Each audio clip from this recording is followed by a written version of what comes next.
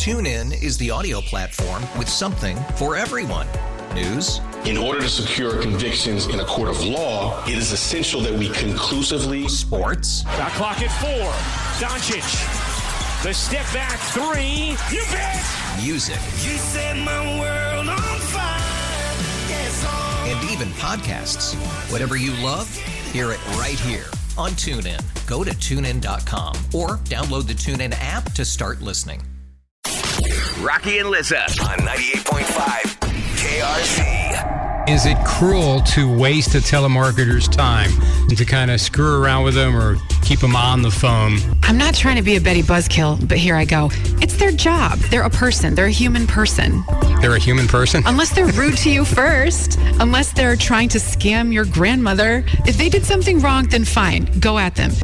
Whatever your thing is. I know, I'm being lame. This is the same reason I don't like Jimmy Kimmel having parents eat their kids' Halloween candy. I don't like when everyone's not in on the joke. I enjoy nothing about it. It's the thing that bothers me about telemarketers. You're not asking for these phone calls. True. Someone is selling your name and number, and they're going out to, these extended warranty places. That's why you see businesses have a sign out front saying no solicitation. They don't want random people bothering them during the workday, just like I don't like it, because I'll be jamming to some tunes driving home from work, and then a call comes in and I don't answer it, but it's interrupting my music, and it's just annoying. You want to hear the whole Devo song uninterrupted? I get it, brother. I get it. Bridget, you see what Bridget does? She puts her dog on the phone.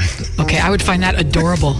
Bridget, please call us anytime and put your dog on the phone. That is so cute. Steve from the Bronx, our buddy. What do you do? So what I do is, which I also do other places, is annoys people beyond words. They go, so you're telling me you're going to tell me, and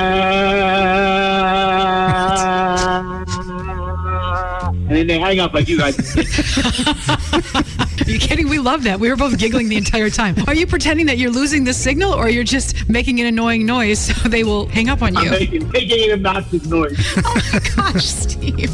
Well, if they're anything like us, they'll giggle like school children. I used to do it at a drive-thru. I do prank at drive-thru, and I go up and say, I would like a... Well, that's mean, Yeah, Steve. now, Steve, a drive-thru is different. Now, the calls are unsolicited, but a drive-thru, you're making a decision.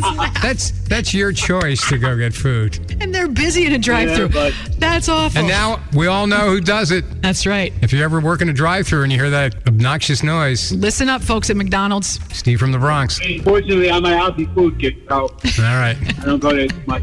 All right, Steve. Talk to you Have a later. good day. All right. Bruce, I love you. Have a good day. I love you, Mike. Funny. Don't be fooled by the way his voice honks. He's just Steve from the Bronx. That's Steve. He's wacky. Da da da da da. That's our guy.